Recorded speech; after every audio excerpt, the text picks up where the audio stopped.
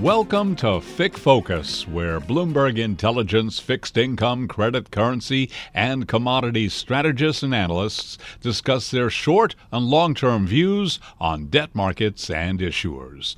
Now, here's the Bloomberg Intelligence FICC research team. Good tidings, dear listeners, and welcome to the October 2023 edition of State of Distressed Debt, part of the FICC Focus podcast series where we focus on the U.S. stressed, distressed, and bankruptcy markets. I'm your host, Noel Hebert, and joining me to explore the state of play are litigation analyst Negisa Balluku and senior distressed analyst Philip Brendel, each of Bloomberg Intelligence. Before diving in, we always like to offer a little public service announcement. If you're a new or a regular listener and like what we're doing with FICC Focus, please do take a moment to follow, comment, and share, as that helps us to keep bringing great guests and content to you. In this episode, valuation, and you know what? Valuation. And who better to talk valuation with than Aswath Damodaran? He's the professor of finance at the Stern School of Business over at NYU. If you're in business, you have a CFA or are pursuing an MBA, you know exactly who we're talking about.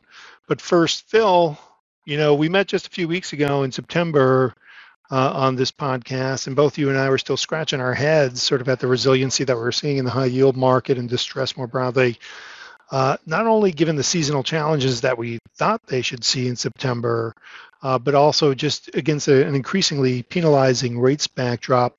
Fast forward to today, you know, looks like maybe higher for longer. People are starting to digest that a little bit, and we're starting to see some cracks emerge. So at least in the high yield space, spread is pushed down to about 420 as of the close on October 3rd. Yields are back above 9%. But if this is going to be a real correction, we've got a long way to go. So maybe first, let's talk about what you're seeing on the landscape of distressed. Thanks, Noel. Yeah, the distressed ratio basically flatlined for September. We saw that when we took a look at it mid-month, that it seemed to be going lower, and distressed supply was actually a little bit lower, not a lot, but it bounced back up, and so it was completely flat even, and it was kind of entertaining seeing a 1 basis point return for the month of September. So it checks the box for a positive month, but not all that. And so in the rule of 72, that would be how many years before you double your money? Anyway, go ahead. But as you pointed out, high yield seemed to be down a little bit more than 1% in September. So I think they felt the equity market swoon that we saw in the back half of September more significantly than distressed. October, seasonally weak. Distress usually falls about 1.2%, which I think is probably makes it the third or fourth worst month. We will see. I mean, historical trends haven't really been playing out correctly. You know, this is our sixth month our sixth month in which we've had distress supply go lower, and we've had 4 months of positive returns when seasonally it's supposed to track up. You know, supply is supposed to track upwards, and returns are not supposed to be positive. Nevertheless, you know, as I keep looking at it, and I think you're probably of the same mindset, you know, credit spreads look vulnerable here. I mean, these high rates are really taking a toll on cash flow for these companies. You know, I don't know about you, but I'm seeing a lot of, you know, these exchanged, like Carvana is a good example. They exchanged into notes where a lot of the interest rates, which is very high, it's pickable. And so, you know, you're seeing that all over the place, is that even when, you know, they're taking their big hefty rate for exit financing, that sort of thing, but they're allowing, you know, people to pick their credits to pick. We saw that with Cineworld. So anyway, I remain sort of waiting for the distressed supply surge, at least for it to pick up speed. And I don't know. The way things swooned at the end of September, I don't feel like that's too out of the cards right now. Yeah, it'll be very interesting because we've definitely seen, you know, whether you're talking 2015 or 2018, there's definitely windows of time where, you know, the fourth quarter ends up being very, very sloppy for the marketplace. You know, I think one of the things that sort of ties into what you're saying, and you hear it a lot now, obviously, is private credit has sort of become the thing. in the marketplace is where a lot of this first lien lending is happening, and a lot of it's happening in the double digits, and that just creates a very different sort of return calculus, or even just sort of the types of equity checks you need to write to make some of these deals float. And if you think about the vintages that obviously predate the last 6 to 12 months, it gets very interesting in terms of how you might want to go about that analysis. But maybe more broadly, thinking about sort of what the cadence is in the bankruptcy market, more broadly speaking, what kind of activity are you seeing there, Negisa? So it has been quiet, I'd say, for the month of September, but that's also largely in part, it could also be explained sort of by procedural issues or procedural questions. We were expecting, for example, to see the SVB FDIC issue come to bankruptcy court. That has been delayed because of an late October hearing in the district court. So some of it can be explained sort of by procedural matters. We are waiting for the Incora dispute in the coming weeks as well. So that could be explained by that. I think what's been interesting in the bankruptcy court has been the case of Yellow. I think we spoke a bit about it last month. And we sort of saw a shift there from when they filed to where they found themselves just within days after the filing, where it sort of seemed a lot more promising than where they had been right before they filed, in terms of getting an improved dip, in terms of getting quite a bit of interest through the marketing process. Obviously, the marketing process is ongoing in that case now, and it will be a few more weeks before we sort of have a better understanding as to where the things fall. But that was interesting, kind of seeing how things actually got a lot better after the filing compared to where the company stood right before. So that's really interesting, Negisa. I guess maybe as a follow-on to that, in terms of new bankruptcy activity, it seems like the courts are relatively quiet on that front as well. Are we seeing what are we seeing on that side? So it has been quiet from our perspective, at least what we've covered, anything of note. But I guess we did have Mallinckrodt enter with a prepackaged plan. I think the intent is to exit fairly quickly. So we've seen that, but outside of that, it's been pretty quiet. All right. So I guess that maybe enters into a good segue for us here to pivot over to our in-depth conversation with Aswath. So we're very excited today to be joined by Aswath Damodaran. He's the professor of finance at the Stern School of Business at New York University. That's the New York University. For those of you who aren't familiar with the professor, he is the preeminent voice on valuation in markets, author of over a dozen books, many of which I own, and the many-time recipient of the Stern School of Business Excellence and Teaching Award. And of course, he's our guest here today. Professor Damodaran, thanks so much for joining us today. Thank you for having me. So let me start with a little bit of confession, because I think the challenge that I struggled with coming into this conversation today is there's such a deep bed of things that we can kind of go about, but I think we'd really be remiss if we didn't start with rates. The front end of the Treasury curve solidly above 5%. We touched there, overnight on the 30-year, but we're flirting with that sort of again this morning. Can you maybe walk us through why rates matter so much for valuation, and how maybe the last year and a half of global monetary policy has altered sort of the outlook for risk assets? I think the easiest way to think about why rates matter is to think on a personal basis. I'll give you an example. 3 years ago, I didn't even think about how much cash I had in my brokerage account, because it was, the reason is, if I'd invested the cash, I made 0.05%. It seemed pointless to think about the cash.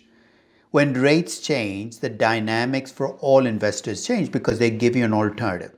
Today, that cash can be invested at 5.5%, so it makes you think a little more about where should I put my cash. It makes alternative investments have to earn more to justify being in your portfolio.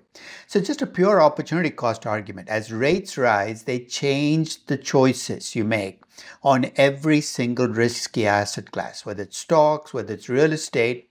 So I think, in a sense, what 2022 and 2023 have brought back is that recognition that there is an opportunity cost to investing in stocks, that you can earn a reasonable return on bonds and bills. And that is something we got away with for a decade not doing. And for many investors, it's a learning process of having to bring that back into the equation, and it's going to affect the value for all risky assets as a consequence. That touches on something that I speak about a fair amount when I'm out there is sort of like this reteaching process, right? It seems to me that sort of in the wake of the financial crisis, 07, 08, 09, the Fed probably spent the better part of 2 or 3 years trying to teach the market, right, that they were there to backstop sort of some of the volatility, to re-encourage sort of the credit creation mechanism. Now it seems we're almost in that sort of opposite mechanic where the markets have gotten so acclimatized to this Fed support that the Fed's having to sort of reiterate statements to the other end, most notably sort of the higher for longer sort of argument. So I guess maybe how do you think about how long maybe the market takes to sort of adjust to that framework? And do you think that higher for longer, A, can work? And B, is something that the Fed can actually sort of hang on to? Now, I've long argued that the market's obsession with the Fed is unhealthy. It's unhealthy because the market looks to the Fed as if the Fed has the power to set rates. And I want to emphasize that. I know I've described the Fed as essentially the equivalent of the Wizard of Oz. You remember the Wizard of Oz, everybody thought the Wizard of Oz had these incredible powers, but the reality was the Wizard of Oz had no powers. It's the perception that he had powers that gave him power. Central banks don't have the power to set rates. I mean, I know that goes against the conventional wisdom. The Fed sets one rate, the Fed funds rate.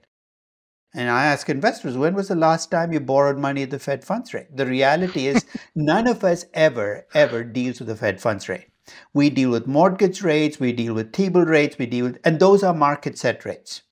And sometimes, or often, I think it's good for investors to step back and think, what drives those rates? It's not central banks, it's two fundamentals. One is expected inflation, whether you like it or not, is a central component of rates. The second is what you think about the future of the economy, expected real growth. I actually have a graph that I use in my class of what I call an intrinsic risk-free rate. And here's what I do. I take the inflation rate in a year, add real GDP growth to it, and look at it relative to the T-bond rate. It's amazing how well it explains changes in T-bond rates over time. So when people ask me, well, why were rates low for the last decade? My answer is not because the Fed did quantitative easing. It's because we had a combination of two circumstances. One was low and stable inflation. The other was anemic growth. You add low plus low, you get low. You change one of those components, rates are going to rise. And the big story over the last year and a half is not what the Fed's been doing, even though people get distracted by it. It's what inflation has done in terms of coming back into the equation. And that to me is going to be what drives whether rates stay at 4.5%, rise to 6%, or drop back to 3%. Not what the Fed decides to do over the next 6 months, the next year, or the next 2 years. Now, this is maybe a little bit out of the bailiwick, but I guess one of the things that I think about today, and maybe you have a view on, is because you touched on inflation, sort of maybe, sort of having a view in terms of the permanence there. I think one of the things that struck me, certainly over the last 18 to 24 months, is sort of the seeping into the services sector of relative labor strength, right? Whether that's explicit unionization or intended unionization, or just sort of the overflow benefits, so to speak, of unionization elsewhere, where services sector, which historically has been a little bit more of a price taker from where I sit, seems to be feeling itself a little bit more and sort of asking for more. Do you look into segments like that and sort of go, okay, that could be, a concern over the intermediate term in terms of how we think about, risk premiums or the discount rate? The reason I think inflation is such a difficult problem to deal with is it starts to permeate into how people behave. How does that show up? You walk into a shop, you notice that the price of the taco you bought just 2 weeks ago is up 10 cents. And it seems to go up 10 cents every 2 weeks. For a decade, you never saw that happening. I paid the same price for my Cali burrito in 2020 as I did in 2015 because shopkeepers for a decade ended up with low and stable inflation, not having to adjust prices. Once inflation becomes part of the process, it starts to affect everything. So shopkeepers raise prices. Can you blame wage earners for saying, look, our wages need to keep up with inflation? So I think what you're seeing in terms of the demand for wages going up is, at least on the part of unions, the expectation that inflation is not some transitory phenomenon, that it's here to stay, and that they need to make sure that their wages go up by enough to cover inflation. The problem is you get this self-fulfilling component then to inflation, because if they demand higher prices, inflation is definitely here to stay. And this is part of the reason it's best not to let inflation out of the bottle, because once it's out and behavior changes, that those behavior changes are tough to break. Remember when Paul Volcker had to break behavior changes, he had to put us into a close, it wasn't a recession, it was actually close enough to a depression for 3 years before behavior change. You don't want to be in that scenario. And I think, unfortunately, with inflation out of the bottle, this is something that started to affect behavior. And that takes a while to break, and sometimes it takes pain. Yeah, and that's even in an era, too, where the central bank probably arguably had a little bit more independence from the political system, whereas now, arguably, not that they're codependent, but there's definitely sort of a tighter linkage. I guess before we move to the next question, what's in a Cali burrito? A Cali burrito has whatever you want in it, plus French fries. Oh, well then that sounds like something that's my speed. It kind of saves you the side of French fries. You just put it into the burrito, so it's all right. Perfect for everyone's cholesterol levels. Going on to my menu. So I want to move on to one of your books, which is entitled "Narrative and Numbers: The Value of Stories in Business." And for our listeners, that's now available at Amazon.com or your favorite bookseller. So maybe first you can summarize the relationship, right? And because I know this is something you talk about a lot, is sort of every number needs a story, every story needs a number. Sort of, what do you mean when you say that? That book was written in response to what I saw as a disquieting trend in valuation, which is valuation had become financial modeling, big Excel spreadsheets. And you've seen investment banking valuations, which is 500 line items, worksheets connected to each other. I wasn't sure who was running who. Was the analyst running the model, or was the model running the analyst? Because it was really just financial modeling. And I felt that the quality of valuation, in spite of having more data and more powerful tools, was actually getting worse over time. And one reason was that analysts had lost the capacity to tell stories about companies. You think, what story got to do with valuation? Everything. When you buy equity in a company, you're buying a story about the company. And that story has to be converted to numbers, and those numbers drive a valuation. So that book was about making explicit that connection. The next time you ran an Excel spreadsheet, you'd start at least thinking about, what is that growth assumption I'm making tell me about my story for the company? If you assume a 30% growth for Coca-Cola for the next 10 years, what kind of story are you telling about people drinking more beverages, more Coca-Cola? And where is this growth going to come from? It forces people to look past the numbers at business questions that need to be answered in valuation. And it forces them to be internally consistent rather than just tweaking numbers to get a higher or lower number.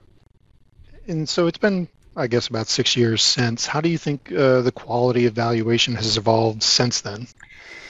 I'll tell you, people seem to want to take half of the book and run with it. So VCs take the story part and tell bigger and bigger stories, and analysts take the numbers part and build bigger and bigger models. There's almost no conversation between the storytellers and the number crunchers. And you know what?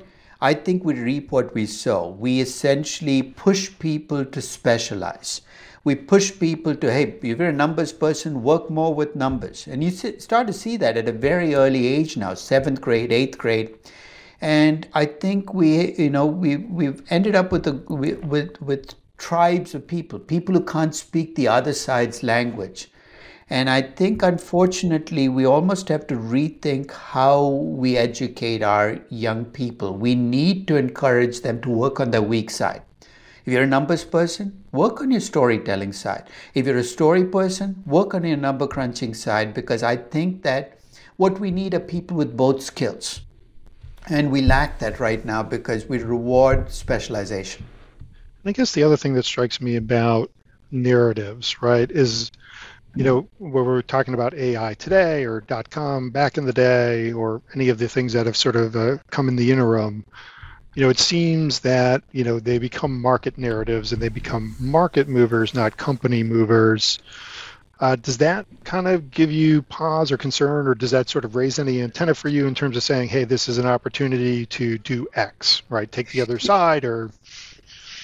You know what? I am never concerned about people doing whatever they want. I mean, it's not my money, and why should I lose sleep about what other people are doing? But I'm glad you brought up, AI, right? It's a big buzzword. The stories are driving ARM or NVIDIA, but the problem is there's stories without numbers to go with them. So what I mean about connecting stories numbers is in the case of NVIDIA, I said, you know what? I accept the fact that AI is a huge boost to NVIDIA as a company. It's going to be a growing market. It's going to be $350 billion of chips just to drive the computing power. And NVIDIA is in the driver's seat in that market. So when I valued the AI piece of NVIDIA, I tried to put numbers on the story. I said, how big will the AI chip market get? How dominant will NVIDIA be in that market? And then I tried to value that story based on my projections. You know what? I doubled the value of NVIDIA. That's the good news. The bad news was even after doubling the value of NVIDIA with the AI story, I ended up about 40% below the market price. So I said, I get your story, but I don't get the number you're driving with this story. And that's what I mean about connecting stories numbers, is I have no problem with the AI story if you're willing to fill in the rest of the blanks and say, okay, this is what the story means in terms of revenues, earnings, cash flows. You know what the response I get from AI, fans is, hey, that's too qualitative. It's too subjective. Hey, get used to it. Life is subjective. You got to forecast the future. And if you're going to want me to invest based on a story, you have the obligation to try to flesh out that story. I'm not going to measure you on how perfectly your forecasts come through. I'm going to measure you on how well you adapt those numbers to what the data tell you about the story. So I think we need to bring in some element of, connecting those big stories numbers to prevent ourselves from overpaying for these buzzwords. Interesting. So I'm going to kind of go into one more question, then I'm going to set it up so that it brings Phil into the conversation here, because I know he has a ton of stuff he wants to hit on. But, one of the things that, I've had the opportunity to hear you speak about before as well is the 3 Ps: possible, plausible, probable. Mm-hmm. I guess when you're thinking through each of those, I mean, are they equal weighted, or is their relevance sort of a function of whatever the risk tolerance is in the market environment, or how do you look at this sort of progression between progression, possible, plausible, probable? Okay. And I have a book on investment philosophies about different ways of approaching the market, where I talked about, investors who invest in young growth companies, invest in mature companies. And I said, there's nothing good or bad about these philosophies. You pick a philosophy that best matches your risk aversion and how you think about markets. One way to think about possible, plausible, probable is if you're a true value investor, the old-time value investor, you will invest only in the probable. You need numbers, you need expectations. If you're a venture capitalist who invests in startups, you're investing almost entirely in the realm of possible. Doesn't make one better or worse than the other. It requires a different mindset. Here's one thing I would caution you. If you're a venture capitalist who invests in the possible, you need to spread your bets a lot more than an investor who invests in the probable. Why? Because when you invest in the possible, for every 10 bets you make, one might pay off.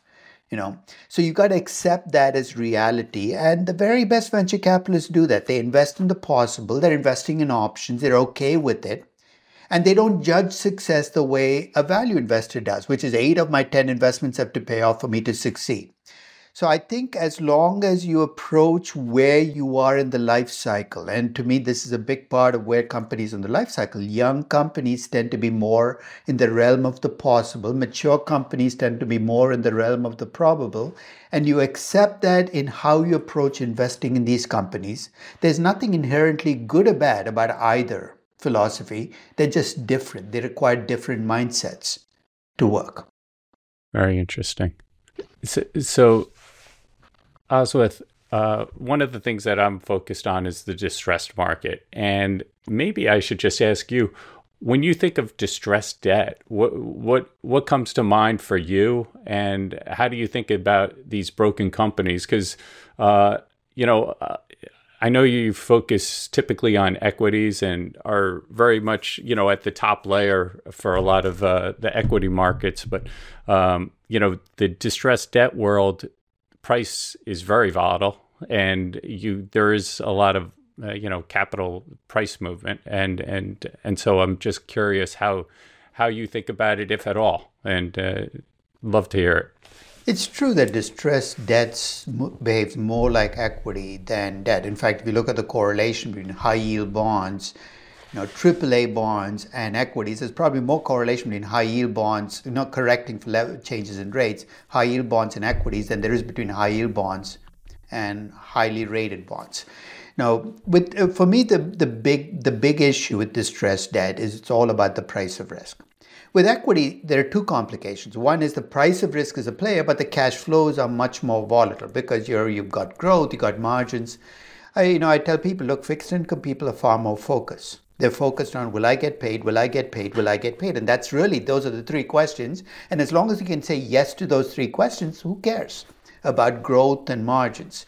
With distressed debt, I think the price of risk shows up in the spreads you see on BBB, BB, single B rated bonds. And as an example, in 2022, those spreads more than doubled. So you could have invested in a BB rated company. Nothing might have changed about the company, but your bonds would have collapsed in value because the spreads on those bonds increased. So the price of risk becomes the central story when you look at distressed debt, and that price of risk reflects the hopes and fears that drive every other risk pricing that you see in the market. So with distressed debts, the focus is on the price of risk, and that price of risk has varied over time. So as an investor, you're making a macro bet on what that price of risk will do in the future. And so now I'm going to ask you to possibly put numbers to stories and tell me how you would think about some of these situations. And I don't know how familiar you are with creditor on creditor violence. There's a lot of financial news about it, but basically it's the concept that a lot of lenders, they buy a first lien piece of debt where they think they have the first priority on a set of collateral, and then what happens is you have many lenders. You might have 10 lenders, and then, or let's say 100, and 51 of those lenders equally amounted, 51 decide, hey, we're going to release that collateral, put it into a new piece of debt, and we're going to get all of that, because the concept being that that collateral wasn't going to pay all of that debt back. And I'm just curious, it sort of shakes up the capital structure, and it shakes up, some basic assumptions that we've all been making for a long time. And, I know you've really told the story well about the difference between valuation and pricing. And I'm just curious how this would affect your idea of how we should be valuing things. Now, there's a shift that happens when a company goes from healthy to distress. And it's a continuum, right? It doesn't happen overnight. It happens as a continuum. And the shift is actually in how we think about value. For a company that's healthy, we think of value as a going concern, which means it's all about earnings and cash flow. So when you lend to a company, you're lending based on interest coverage ratios and do I have enough cash flows to cover it? And you base your lending rates on that. When that shift starts to happen to becoming a distressed company, you start thinking of value in terms of liquidation value. And liquidation value is not about earnings and cash flows. It's about what will I get if I sell the assets of the company in pieces to other players. It's a different perspective because it's more of a pricing game, right? This has nothing to do with cash flows. It's what will somebody pay for these assets? So it first alters what you're fighting over. You're not fighting over the going concern, you're fighting over liquidation value, which also means you want management in play that's focused on maximizing liquidation value rather than going concern value. And sometimes the two can be in conflict with each other. The actions that management takes that increases liquidation value can actually be at odds with the actions they would need to take for it to be a going concern. So the fight becomes over what will happen if the company liquidates, how much will we collect, and who's going to get first claims on those assets. So these creditor fights that you're seeing happen because the shift has occurred from going concern value to liquidation value. I mean, I often told bankers that bankers around the world lend based on asset value, which I think is a mistake. Because if a banker has to depend on liquidating assets to get paid, he or she has already lost the game. Good lending always is about collecting interest and face value and then moving on to the next lending. So when the fight becomes over liquidation, you're going to get some very dysfunctional behavior on the part of everybody, on the part of management in the way they run the company, on the part of creditors of the company, on the part of equity investors. Because once equity investors enter that phase, they're going to be encouraged to take bigger and bigger risks. It's kind of counterintuitive. The further underwater a company gets, the bigger the risk equity investors are going to take because they have nothing to lose. Right? With limited liability, what does it matter whether you drown in 10 feet of water or 100 feet of water? So the nature of how companies get run and how the different players in the game play out the game changes when you get that shift from going concern value to being distressed. So what you're talking about, I think, is what you would expect to see once the focus shifts away from building a healthy going concern business to getting the most value in liquidation. Everybody plays the game differently.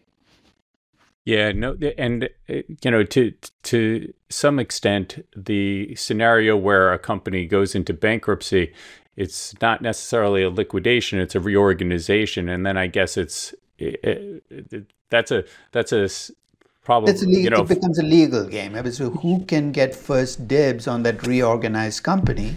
Right. And then you jockey for position, and the people of the best lawyers and the most ironclad contracts and the most bargaining power tend to win at the expense of those who don't. Right. And I guess that's what we do in distressed debt is often take a look at all the branches on that probabilistic tree and do a scenario analysis off of that and probability weight that. And it's a combination of litigation and valuation. Valuation, having done distressed debt for all these years is, it's funny. I always talk about there's the pie and how you cut it up, and you might be very good at playing the game of, cutting up the pie to be, maybe get 60, 70% of the pie. But if that pie is shrinking, if it's a tiny pie, it doesn't make a difference. And when your actions by themselves affect the size of the pie. And that there's that feedback loop, which is what you do to get a bigger slice of the pie can actually make the pie smaller. Yes, especially when you look at bankruptcy professional expenses.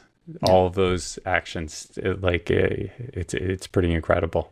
Thank you very much. I'm going to follow up that, and forgive me for taking us into a darker place, but I often think about this when, as an investor, we have some very scary tales at this point right now. There's a lot of political and civil unrest.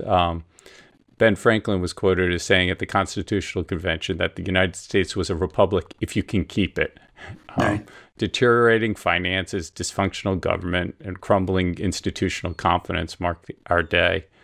And another Bridgewater Associates former head, Ray Dalio, he's modeled the lives of empires and describes a 6-stage framework in which his book, Principles for Dealing with the Changing World Order, where he believes the U.S. is near 6th stage, which is actually the war stage.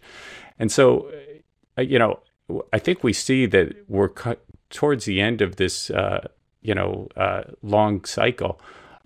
How do you incorporate civilization risk into your valuation framework? If you do, I mean, to some extent, people might say, well, it's all over if we're getting there. Super dark. Why? Yeah.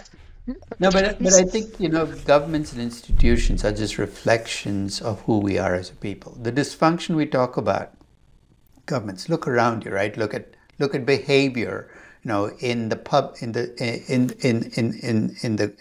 public space. And I think what you're seeing is a deterioration of just good citizen qualities across the board, not just in the US, around the world.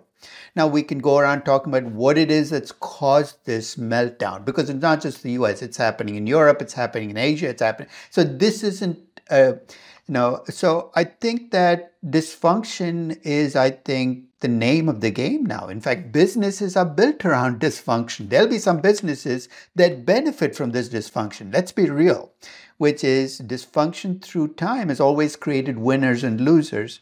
And I think as a society, it's clearly not beneficial to us to have this dysfunction, but wishing it away is not going to make it go away, because it's deep.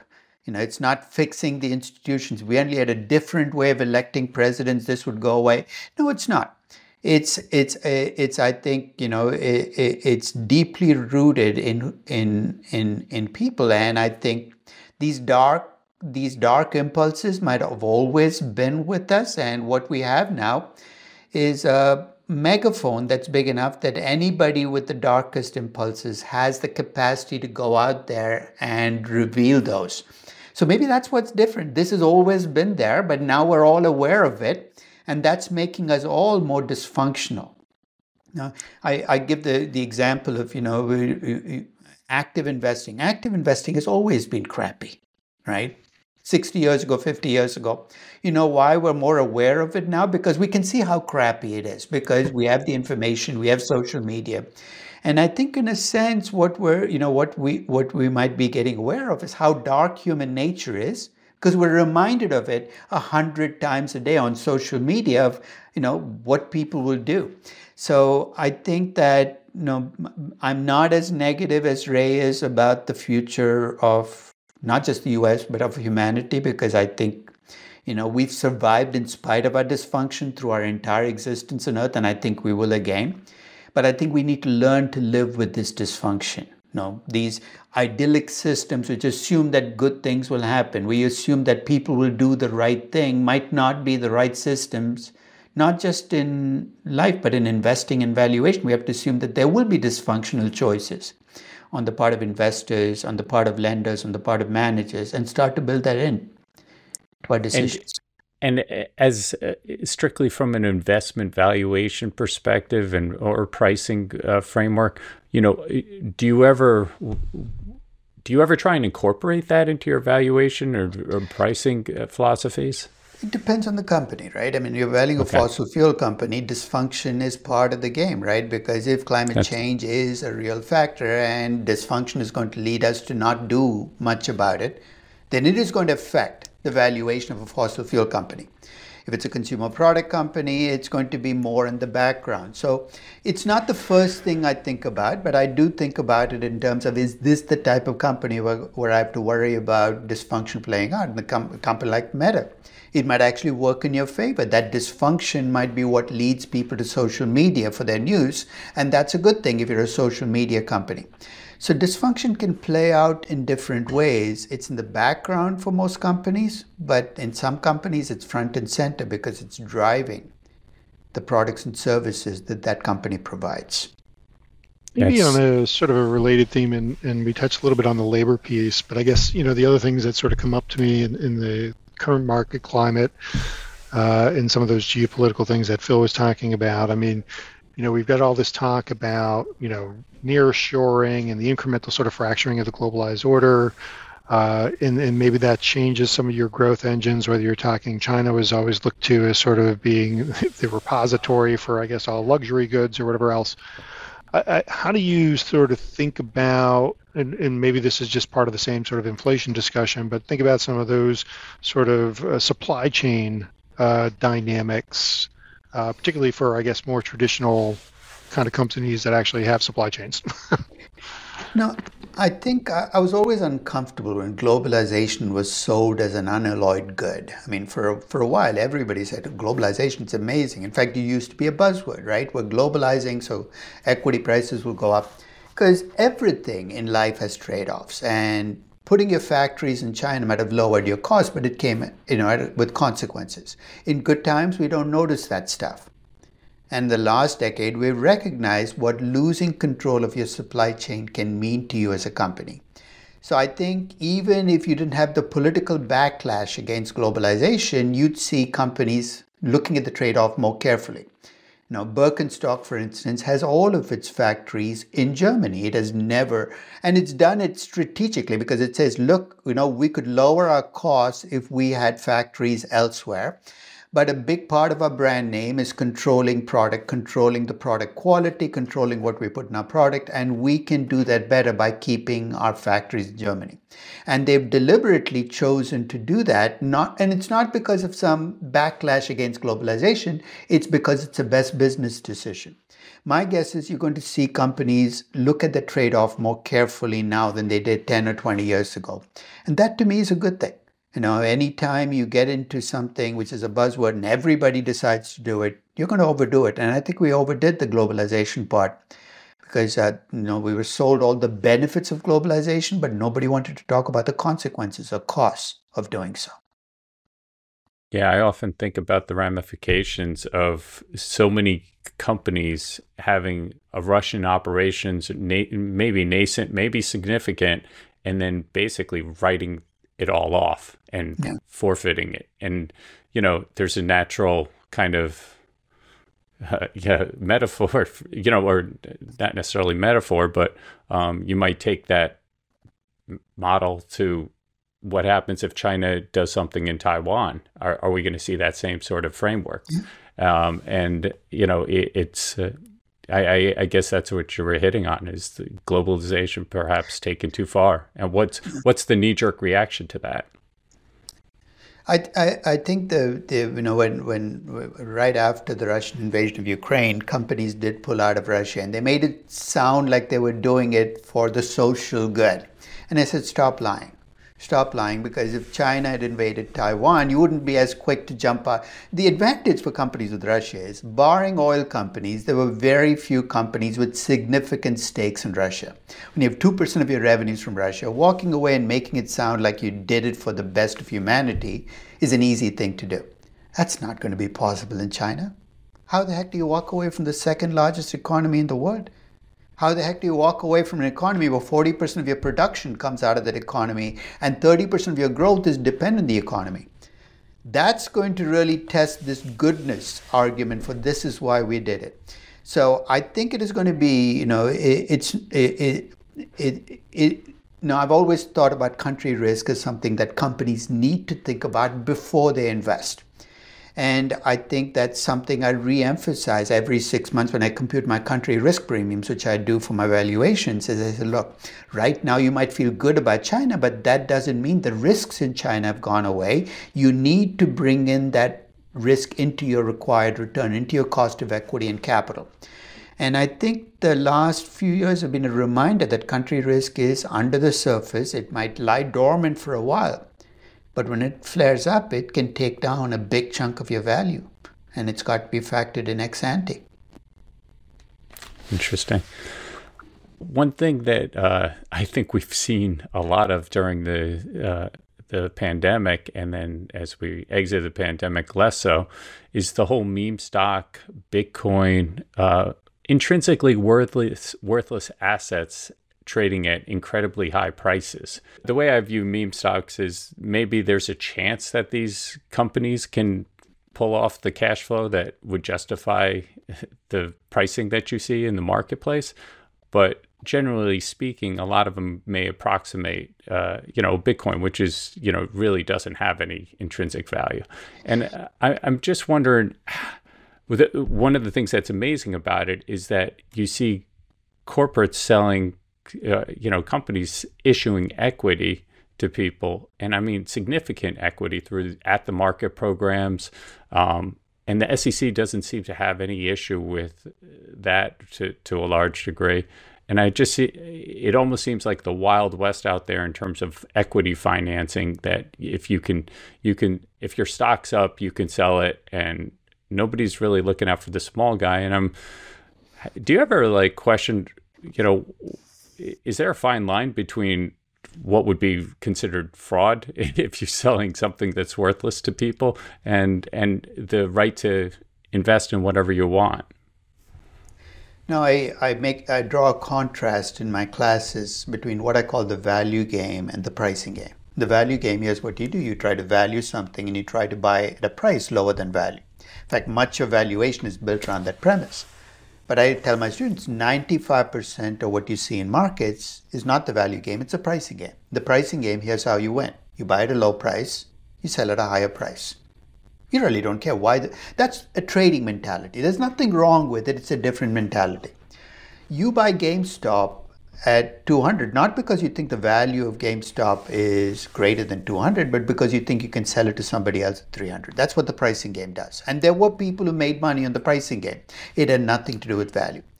It's as old as time. What's different, though, is two things. One is the pricing game was restricted by how many people you could influence, which meant, the old stories of the South Sea bubble. The way the pricing game played out is you hired somebody to play a drunk in a pub, and he would blurt out at a moment of drunkenness some rumor about a stock, which would then drive up the price the next day. Think of the equivalent of that pub today, right? You get on Reddit, you create a group of people that you put out a story, and the story catches on. The pricing game is on steroids now. So when I see meme stock, it's an extension of what you see in the entire market. And it's easy to point fingers at the people in GameStop and AMC, but let's face it, the people who are buying Facebook and Google, the FANGAM stocks in the last decade, these professional money managers were playing the meme stock game, but they like to talk about, they like to still act like they did it because the value was that. No, it was price. It's a pure pricing game. What you see with these, with these smaller companies, GameStop, AMC, is these are small companies. There's light liquidity. It doesn't take a lot to push the price up. Is you see the pricing game run amok. The question you're asking is, should the SEC protect people who play that game?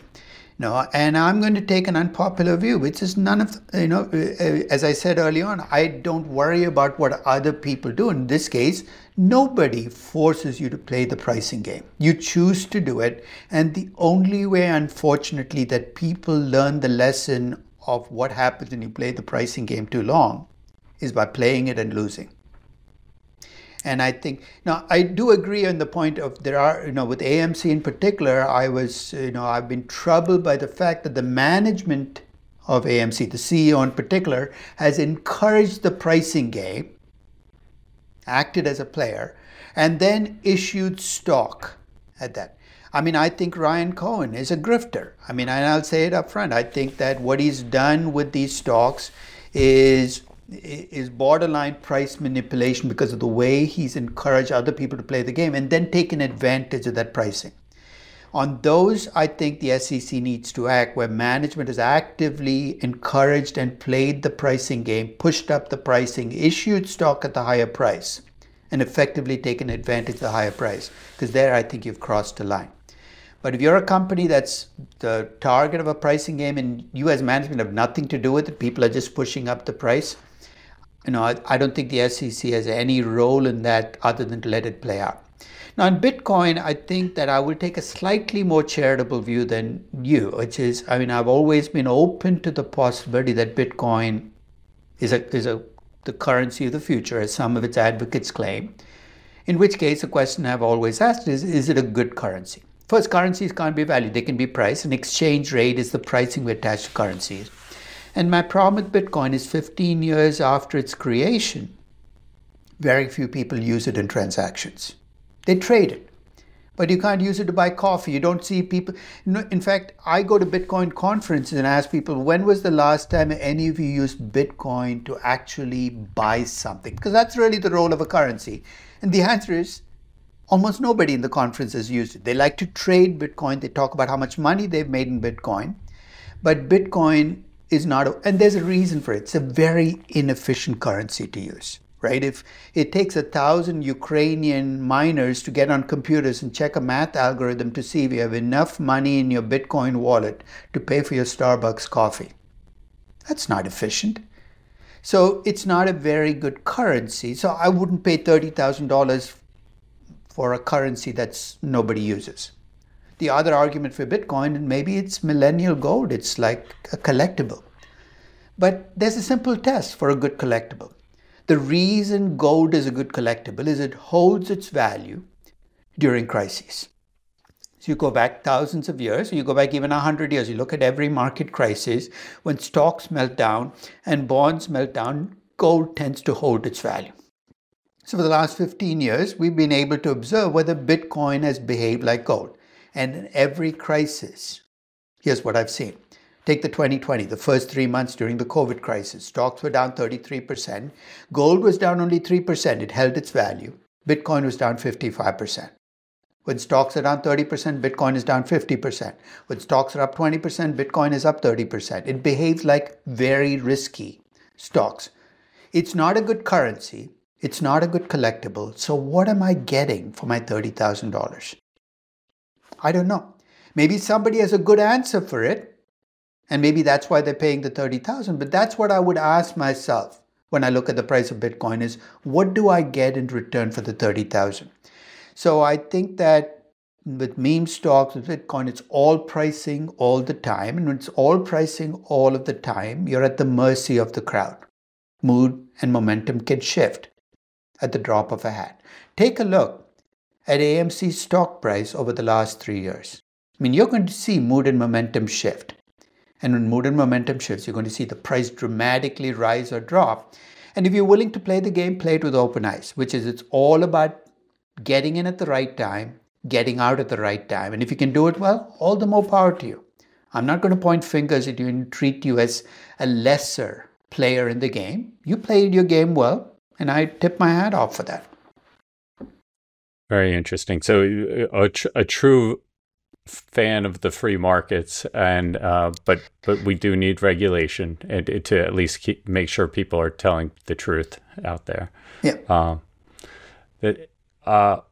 I'm going to hit on one thing, and then I think I'll pass it over to Noel. But the U.S. government played such a role in salvaging a lot of equities in the during the pandemic, and specifically the one company that I followed, American Airlines, was given $10 billion free and clear just to, I think avoid some layoffs and some restrictions on executive pay. And not only that, but they got incredibly cheap financing. When you look at companies, and you look at a lot of different companies and industries, and how do you incorporate government? The relationship with government, if you can, or do you just kind of, or is that just somewhere in the uncertainty that you can't predict? Governments are, talked about stories for companies, right? There are some stories where the government is clearly a player. It's a player in the game, right? It's a player. For instance, if you're valuing a regulated company, whether you like it or not, the government is in the room for your story because how well or badly you do will be defined by regulation. One of the things I always worry about when I value a company is failure risk. What happens if I can't make my debt payments and you force me to shut down? If the government is your ally, they can reduce failure risk by coming in and providing you with that base so that you don't fail. So you can argue that in the first quarter of 2020, the government offered a put option to companies and to invest in the companies, saying we'll protect these companies from failure. That increases your value. So governments can help the value of a company by making the rules more conducive, more in its favor, and by reducing failure risk. But governments can also hurt the value of your company. They can hurt the value of your company by passing rules that make it more difficult for you to grow and make money, and by increasing failure risk. No. So I think that, in 2019, I wrote about the valuation of the big Chinese tech companies, Alibaba, Tencent, JD. And the reason I did that was for the longest time, we pushed up the value for these companies because we felt the Chinese government was their ally. So when you valued Alibaba or you valued Tencent, we valued Didi. Didi in particular, the argument was, hey, they're going to win because the Chinese government is on their side. And somewhere in 2018 and 19, we can argue about why this happened. The Chinese government went from being ally to adversary. I think it was driven by Beijing's desire for control. They looked at Tencent and they said, these guys have 400 million people on their platform. They're becoming a threat to our power, so we're going to restrain them. So I talked about how the values of these companies changed because the government went from being an ally to an adversary. It put caps on their growth, it reduced their margins, it effectively raised their tax rate because they were required to pay money in excess of a normal tax rate, and it lowered their value as a company. So governments can be big players in your company's story, and if they're big players, they can affect your value. And I think that it's not healthy in a market when most companies have the government in their story. Because then every time the government moves or changes, your story changes and value changes. It makes markets much more volatile. Now, unfortunately, I think governments are inserting themselves into stories, not just in emerging markets where they've always been players, but in developed markets as well.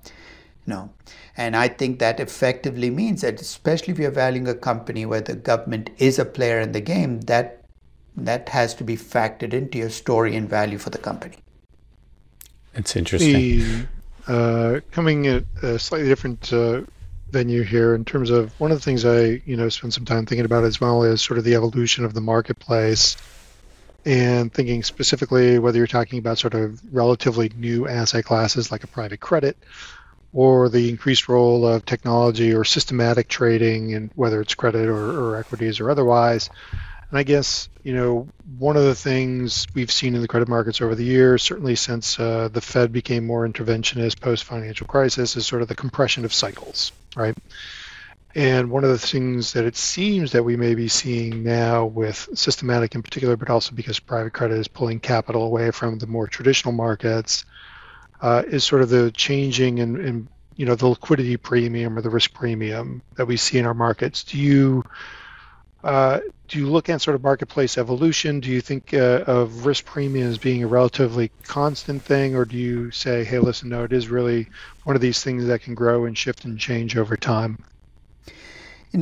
I actually compute the equity risk premium for the S&P 500 every month, and every company I value that month, I use the equity risk premium at the start of that month. That kind of answers your question, because that wasn't something I did until 2008. Until 2008, I used to compute the equity risk premium at the start of a year and use it for the entire year. If you ask me what happened in 2008, then clearly you're too young. But clearly you remember 2008. I remember 2008. 2008 was a wake-up call. It basically said the 20th century is over. It took me 8 years after the 20th century was over to remind me that this is a different global economy.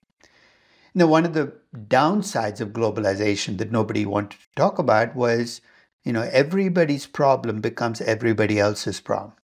In 1986, if it had a crisis in Brazil, the US equity market didn't even notice it, right? You read about the crisis. Who cares? It's Brazil. Today, you have a crisis in Brazil. US equities show it. So the first thing that means is risk premia are going to be much more volatile. I'm not saying higher or lower. They're going to be much more volatile. Globalization has made equity risk premia more volatile. It's also that structural break we got in 2008 also meant that looking at the past and assuming mean reversion, which is the way we've historically computed risk premiums, is let's look at what we made over the last 50 years, use that as a risk premium next year. It worked really well in the 20th century, no longer works. So the reason I compute a forward-looking premium, and I compute it every month, is I've accepted the fact that risk premium are going to change. I can't forecast how they will change. So all I can do is adapt my valuations to whatever they are now, and then revisit them if risk premiums change enough. So I think that we are in a world with volatile risk premium, and I think it should drive how we think about investing and cost of capital. It basically means you can't sit with a hurdle rate you set 20 years ago and never revisit it, because you're going to get into serious trouble if you do so. I'm going to jump in here. One area that I know you've been thinking about a lot lately, is streaming video and sports, specifically sports streaming rights. We have a company in our distressed debt world called Diamond Sports. It was a subsidiary of Sinclair. They had about 45 professional teams across the NBA, NHL, and MLB. And they were paying for these rights to all the teams, and then they could have telecast those on their own regional sports networks that they were selling to the Charter, Comcast of the world, only within specific local regions. I just point that out because, as you have pointed out many times in lectures, is that was a huge gap between pricing and valuation. Right. That was purchased for $10 billion by Sinclair back in 2019. And now that company might be getting liquidated, and they are just. It's been one of the most horrific falls in value or price, however you want to look at it. Right. But one of the things that in recent research you pointed out that I think is interesting is, and maybe you can give me your thoughts on Diamond's situation if you have one, but I'm also interested in hearing your general thoughts about streaming sports telecast live versus, just content creation.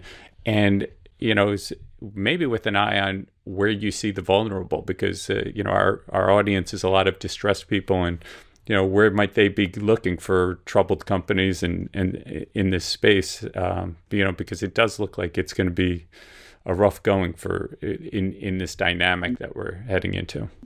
Now, let me back up into Diamond. If they're distressed, it must be that they have debt outstanding that they're unable to make debt payments on, right? About $10 billion. Okay.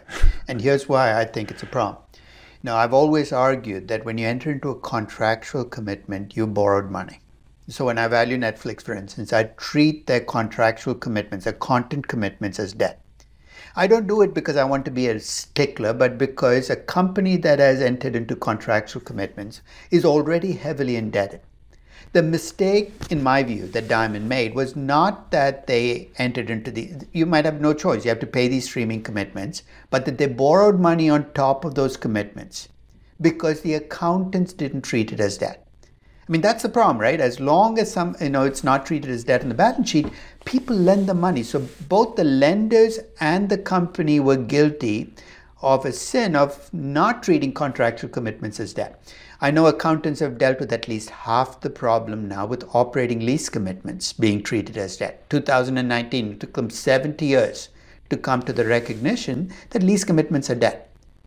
I would hope that contractual commitments like streaming commitments you entered to also get started. Because until that happens, people are going to lend money to these companies, then wring their hands afterwards and say, I wonder what happened here. Well, you just over-levered. You were at 90% debt without even realizing it. Now, in terms of streaming itself, I think we're in this very, very strange place where streaming is displacing traditional ways of delivering content, whether it's entertainment or sports content.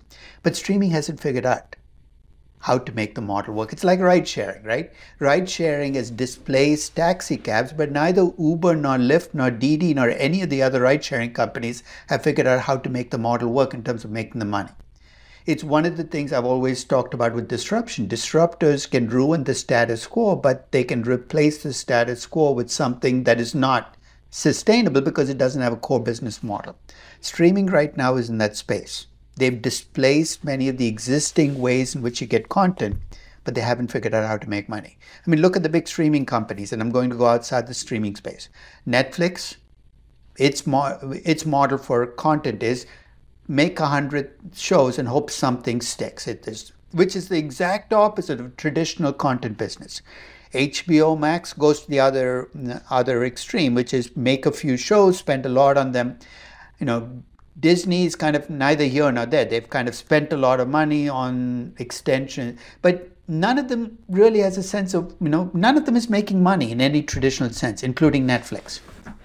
I'm not sure what steady state will look like in streaming, and none of the players right now do as well. That's why the entertainment space is trouble.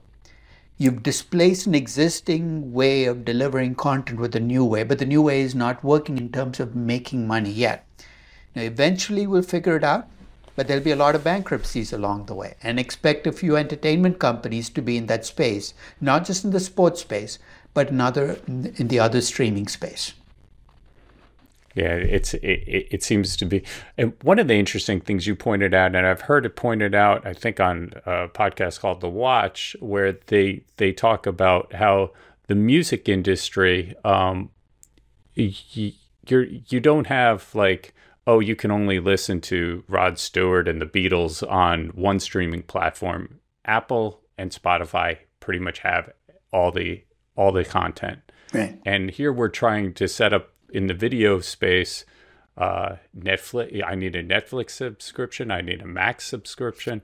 And where is this all going? Yeah. And, I think, maybe that's an interim phase that we're heading into. But, ultimately, aren't the content, isn't it just going to be a front end where you have access to all the video?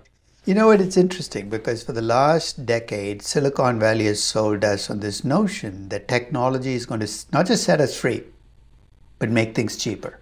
But Kathy would say, because of technology, you're going to spend less money on entertainment because you're going, I'll predict that 3 years from now, when you look at, or even right now, when you look at what you're spending across your different streaming platforms, you're already spending more than you used to for that old cable network that you are so quick to abandon. Same thing with car service, right? When Uber and Lyft first came along, you did save money relative to taking taxi cabs. I keep tabs on how much I spend on car service, and I'm now up to spending more than I used to on taxi cabs. So ultimately, technology doesn't make our lives more economical, doesn't make things cheaper. It just delivers things in different packages. That's when people say, well, AI is going to make things cheaper for all of us because we're now going to have machines doing what people are doing. I'm saying not so fast. 10 years from now, I'm going to look back and say, what the heck happened here? Because the history of technology seems to be displacing the status quo with what they claim is a cheaper alternative. But then over time, that cheaper alternative gets more and more expensive and ends up becoming more expensive than the status quo. So I know that's a cynical look at the world, but I think that's where we're going to end up. We're going to look back and say, you know what, we're just spending differently, but we're not spending less. The pendulum's swinging back. Okay. I think so. Aswath, one of the things that you talk about as we sort of roll into the conclusion of this episode, but you talk about faith, right, and sort of the need for faith and sort of the valuation process. So I guess maybe walk us through how big a role you think that plays in terms of when you're approaching a story or a number, as the case may be. And then particularly, I guess, as it relates to sort of the projections of the future. You know what? We talked about investing, where you value something and you buy when the price is less than value. Inherent in that action is the faith that eventually the price is going to adjust to value. And this is the difference in equity markets and fixed income markets. In the bond market, there's a day of reckoning, right? If you buy something that's mispriced in the bond market, by the time you get to the maturity date, that mispricing is going to disappear because it is a maturity date. That's why fixed income arbitrage is real. Equity arbitrage is a mirage. Why? Because there is no day of reckoning. You can buy something that's undervalued. It can get more undervalued for the next 15, 20, 25 years, and there's no guarantee that the price will ever get to the value. That's a faith part of investing. I'm open about it. I say, look, I'm going to invest because I believe that, whatever, Apple is undervalued or Meta is undervalued. When I bought it in November of 2020, after that, or 22, after that horrific earnings report, I said, I believe at $95 that Meta is undervalued. But I'm open to the reality that 10 years from now, I'm going to look back and say, no, it's not going to happen. That's the faith part. I would qualify though. For me, my faith is not unquestioning, and what I mean by that is I'm always uncomfortable when somebody says, I absolutely believe, It's dogma. Then it's not faith, it's dogma. It's one reason I'm uncomfortable in Omaha, Nebraska, when I've been to that meeting. I've never been actually in the meeting, but I've talked to people at the meeting. And what makes me uncomfortable with the crowd is their absolute certitude that they're the chosen ones. They've done the homework. They've read the right books. They're doing the right thing. Therefore, the follow-up is, therefore, they're guaranteed heaven on earth in terms of investing, in terms of a return. There are no guarantees in life. So faith is recognizing that you have that faith that price will adjust to value, but also recognizing that you could do everything right in your lifetime and have nothing to show it. And I give people, and as a parting thought, I give them a test when they want to be active investors. I said, if you're investing in equities and you want to be an active investor, I have a question. Let's say you get to 85, you're on your deathbed. You've spent the last 60 years doing intrinsic valuation investing based on that. Your friend, your closest friend for the last 60 years comes to your deathbed. And I don't know why your closest friend would do it, but he says, look, I've just examined your returns over the last 60 years, and you'd have made more money putting your money in an index fund 60 years ago than with all your analysis and stock picking and valuation. I ask people, would you be okay with that? And if your answer is no, I would say don't be an active investor, because that is always a very real possibility. You can do everything right and have nothing to show for it, and you have to be okay with it. You have to enjoy the process of investing enough that you say, look, so my only rule in investing is do no harm. Don't overdo things. Don't double down. Don't concentrate on 3 stocks because you think you're right. Because hubris is your biggest enemy as an investor, and accepting the fact that you can do everything right and be an average investor, I'm okay with that. As the outcome, if that is what it is. That seems like a perfect place to conclude today's episode. So with that, let us extend our deepest thanks and gratitude to Aswath. And once again, thank you all for your time today and dialing in and listening. It was our pleasure, Professor Damodaran, to have you on today's State of Distressed Debt. Thank you so much. Thank you. Appreciate it. So great conversation as always. And I think it's important to, every now and again, take a step back and look in from a more macro viewpoint. So valuable to do that. But let's maybe go micro again. And Negisa, I'd like to start with you and Hawaiian Electric and the fires that we had in Lahaina, still sort of raising concerns around the companies and how that might play out. So what do you have for us there? Yeah, so we do want to be careful about this now. Hawaiian Electric is clearly not in bankruptcy, nor is there an expectation that they will be in bankruptcy.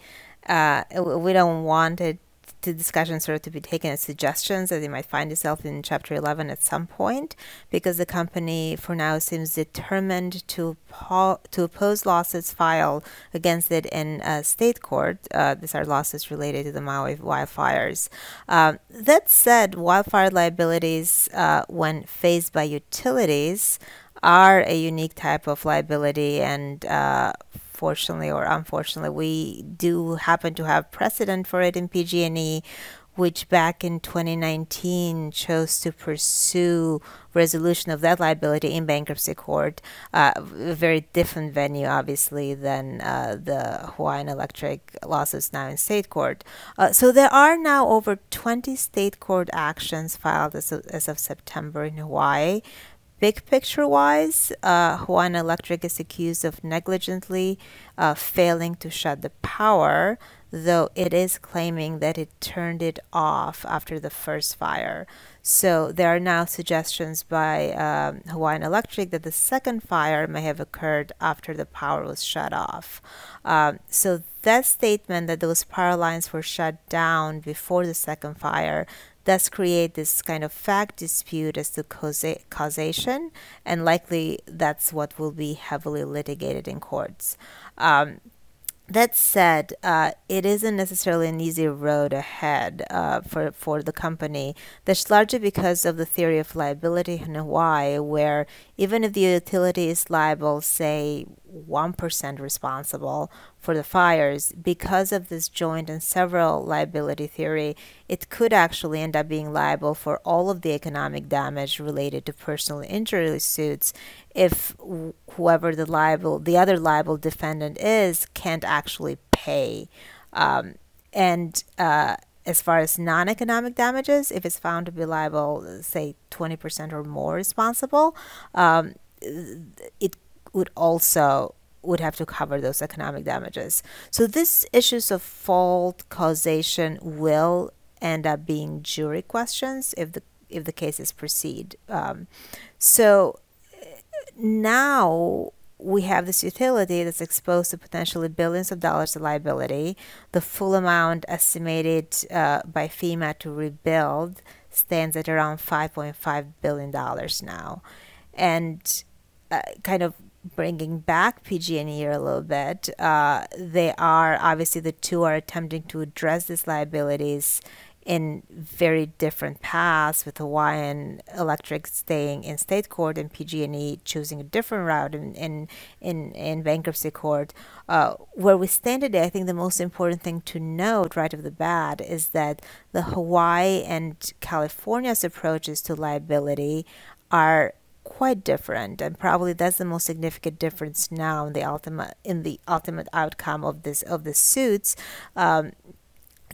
When you compare Hawaiian Electric and PG&E, specifically under California's inverse condemnation law, a utility is strictly liable regardless of whether it acted negligently. So PG&E was held responsible for any fire damage caused by its equipment. As long as that fire was caused by its equipment, it didn't matter, for example, whether PG&E was actually negligent. It didn't matter how well it maintained the power lines. In Hawaiian Electric's case, as I mentioned before, the company's role in the fire will be heavily disputed. California's inverse condemnation law, that was originated from California's constitution, because it was state created and it didn't conflict with U.S. bankruptcy code, the bankruptcy code was bound to apply that law as it was. There were attempts back then to challenge the law in bankruptcy. That didn't go nowhere. Obviously, the bankruptcy court maintained that it was unable to address any of it. So kind of where we are today, I think it may be helpful to sort of indulge a little bit briefly about kind of touching some of the high points of PG&E's bankruptcy that ultimately led to its completion.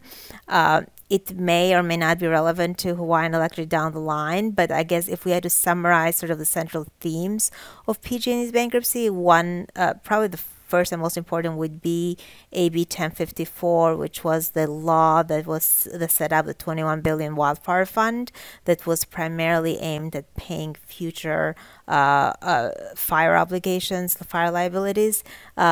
It's without it, most likely PG&E's plan and its ultimate bankruptcy exit would have been vulnerable to feasibility objections. And by kind of exiting bankruptcy with this detailed wildfire fund contributions, as well as ongoing funding commitment, as well as numerous guidelines in terms of operational and safety metrics, it resolved those feasibility issues. Fire claim estimation was a gating issue in PG&E. It entered bankruptcy back then with, I think, an estimated $30 billion in wildfire liability and $24 billion in outstanding funded debt. But when the court considered sort of the next steps, it opted to have a trial court to oversee the litigation with respect to the 2017 Tubbs fire, which had about $18 billion in claims. That was an extraordinary move, I'd say, from the bankruptcy court. We know bankruptcy halts litigation, and bankruptcy judges tend to like having control of claims of that kind. They're generally well equipped to estimate tort claims in the aggregate, even for voting or plan confirmation purposes. So this ability to pursue resolution of claims by trial likely did give victims some leverage in negotiation. exclusivity termination was another big point. The court allowed competing plans back then by fire victims and a group of unsecured note holders. That became probably a turning point in the case in terms of completing the reorganization purpose. As is often the case, only one plan ended up making its way to creditors, but that did certainly was a certainly significant development. Terminating exclusivity was a significant development. I think I'd leave it at that. I think this was meant to be an introductory kind of entry into this. We may never have to talk about Hawaiian Electric again, but I think it's probably helpful to kind of view this wildfire claims from two perspectives when you look at PG&E and where Hawaiian Electric is now. All right. So maybe changing gears a little bit here, Negisa, and maybe moving back into crypto space. I know it's been something you've been following quite closely. Maybe we lead off with sort of any updates you might have on the Alameda Grayscale situation. Yes, last time we talked about this was mid-September. Then Alameda was seeking and had in a way promised to add other shareholders to the lawsuit, to join the lawsuit against Grayscale, which back then was attempting to return about $9 billion in value. It didn't. Instead, it filed a revised complaint where it listed a number of parties that had expressed a willingness to join the lawsuit. Fir Tree Partners, Owl Creek Asset Management were two of them, but it ultimately wasn't able to fulfill that necessary 10% shareholder support that it needed to pursue just a portion of its suit that was targeting Grayscale sponsor fees. So the new complaint that they ended up filing in September dropped those causes of action. There's a possibility that they add plaintiffs in the future and bring back those claims, but for now they're removed. To be clear, we didn't think that an adjustment of sponsor fees that Alameda was requesting was required under the agreements, but admittedly that cause of action, if it was actually proceeding, may have continued past the motion to dismiss stage because it may have required a more sort of fact-intensive inquiry. So what we have now is a revised complaint that actually revised the numbers also. Instead of $9 billion that Alameda had previously anticipated, the complaint now seems to estimate just about $4 billion in value that it's targeting to unlock for shareholders. What we're left is with the challenge of Grayscale's decision not to offer redemptions for its Bitcoin and Ethereum trust. We continue to think that that's probably by asking that, Alameda is probably asking that the company Grayscale takes an unjustified risk by offering redemptions right now. But it's also especially the case since Grayscale did win. It's the case against SEC on the end of August that could eventually clear launch of its first Bitcoin ETF fund, and that may render this request sort of moot to begin with. So maybe sticking with the theme of crypto. So FTX Genesis, that's another one that's sort of been making its way in the world today with everything it's got. Yeah, so we've discussed the settlement before. This is a settlement that resolves FTX's $2 billion in avoidance actions against Genesis. FTX court approved the deal. The Genesis court held a hearing in September. I don't think we need to get into specifics of this again, but I think what's interesting now as we stand today is kind of noticing the significant concern that still remains surrounding sort of this deal's potential interference with other legal disputes. There's obviously sort of significant interconnectedness among these crypto companies that one, you're seeing a lot of debtor versus debtor disputes, but most particularly you're also seeing this avoidance actions. And this settlement by virtue of being a 1919 bankruptcy settlement, which are generally favored, where the debtor that's proposing it really isn't required to show more than the settlement just isn't below the lowest points in the range of reasonableness. I guess that's sort of the standard we're looking for. There's not a heavy burden to prove the settlement, so it does leave a lot of unanswered questions about what it all means and about this ability of these companies to claw back funds that were received by another just before the filing of Chapter 11. This became obvious towards the end of September, where Genesis actually declined to provide the court with further support for the settlement, even for quote-unquote in-camera review by the court, out of concern that the documents could still implicate issues that overlap with other Chapter 11 disputes that are out there.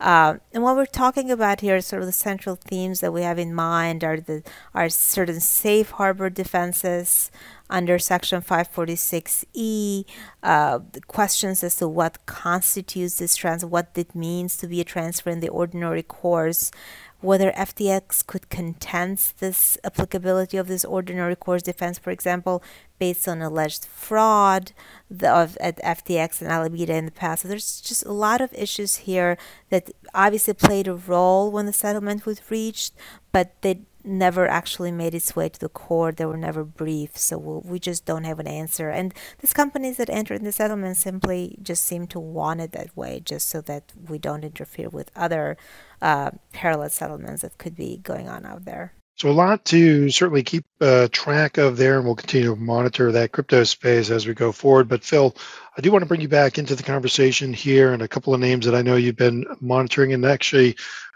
tie in neatly to the conversation that we were able to have with Professor Damodaran earlier today. Audacy and Diamond. Maybe we could start with Audacy. Sure. Audacy is getting interesting. They entered the grace period on their notes. They had an $18 million coupon payment due on September 30th. They decided to skip it to negotiate with their lenders on a potential plan to, in quotes, potential plan to strengthen capital structure. This is what we see typically before a company is heading into bankruptcy. They skip their coupon payment. They negotiate, hopefully, a plan of reorganization, and they file, with the range of outcomes as a prepackaged deal where they can get all the signatures, and then it's a lot easier and faster, all the way to a free fall. We didn't get anywhere. So what we will be seeing. But just to sum it up, it's $1.9 billion of debt, $900 million of first lien, about $1 billion of second lien notes, and $115 million of EBITDA. Those first lien term loans are trading at 43 cents on the dollar. It's pretty much the lows, and the bonds are trading 2 cents on the dollar. One of the difficulties here is that the Field family owns significant equity and significant part of the vote, 16% of the equity and over 33% of the vote. So I imagine the goal is to completely delever if this company is looking at debt capacity with interest rates where they are, especially in this space. My goal, if I was sitting in the shoes of the first lien lenders, is we'll take all the company back and we'll provide you new liquidity via debt for exit liquidity. But that would, and also if I'd be sitting in the first lien seat, I'd be saying, and nobody else gets anything. But of course, would you actually give them term debt, or would you just give them a revolver? Because I think term debt at 15, 16, 17% or whatever we've been seeing lately, that sounds like a bit of a lift. Yeah, that's the way. That's what we saw. That's what we continue to see, is that the new money's usually going in as very high coupon paper. What was interesting is sometimes non-callable for a year, and then you can call it at a very cheap price if people want to get out of the name. I would expect. Look, the company needs liquidity. It had $84 million at the end of June, so you can give it some liquidity, and you can make a high coupon on that. That would be probably what the first liens would be proposing here, and then who knows how hard the equity's been pushing back. This is dragged out. I mean, the company's been paying coupons on debt that's trading below 10 cents for a while now. So it's. I imagine there's a lot of friction there, and we will see where this goes. So maybe Diamond. Let's talk about Diamond, because that's a big and sort of messy one. I guess maybe a lot of levers to pull there. Yeah, so Diamond Sports, there's a couple parts. I'm going to stick with the reorganization today. The Sinclair litigation is a separate topic that we could go on and on about. But for today, I think let's focus on what I think the company's really focused on. And that's one thing is they filed a motion to extend exclusivity to January from November, because that's when it's set to run out. They are deep in mediation with 2 U.S. bankruptcy judges who have seen a lot, to put it mildly. Judge Marvin Isger, Judge David R. Jones down in the Southern District of Texas. And, one of the things that we did in September was we put forth our own blueprint for a reorganization that, it's such a complicated reorganization because you have these 3 professional leagues. Each of these leagues have about 30 teams, and with their own complicated financings and governance. And then on top of that, so they're getting all of these rights payments. And for this company to be a reorganized entity, we put forth a number of principles that we think you'd need to do. And one of those things is they need about a 50% haircut on these sports rights payments. And in exchange for the teams providing that, there's about 40 professional teams covered here. We propose that the MLB, NBA, and NHL would own 50%, 25%, and 10% of this new entity going forward. Now, this is all very hypothetical, and obviously the numbers adjust. But the basic concept is that this company cannot reorganize if it doesn't have that kind of support, and it needs to be substantial support. We also propose that they abandon their own direct-to-consumer streaming product and really look to hop on some of these bigger streaming platforms for a fee. And, you maybe give exclusive deals to Max, maybe to Apple, maybe to Prime, but something's got to be done there in terms of putting their content on a platform that has reach. And you don't want just one platform, because that's how you limit reach. Anyway,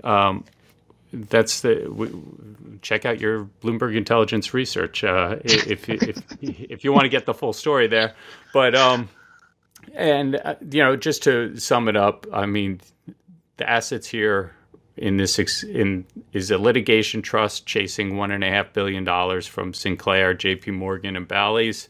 It'd be this roughly 15% stake in this reorganized entity that would be half owned by the Major League Baseball, and a 20% stake in Yes that we think probably makes sense to sell or to help pay down the first lien lenders here.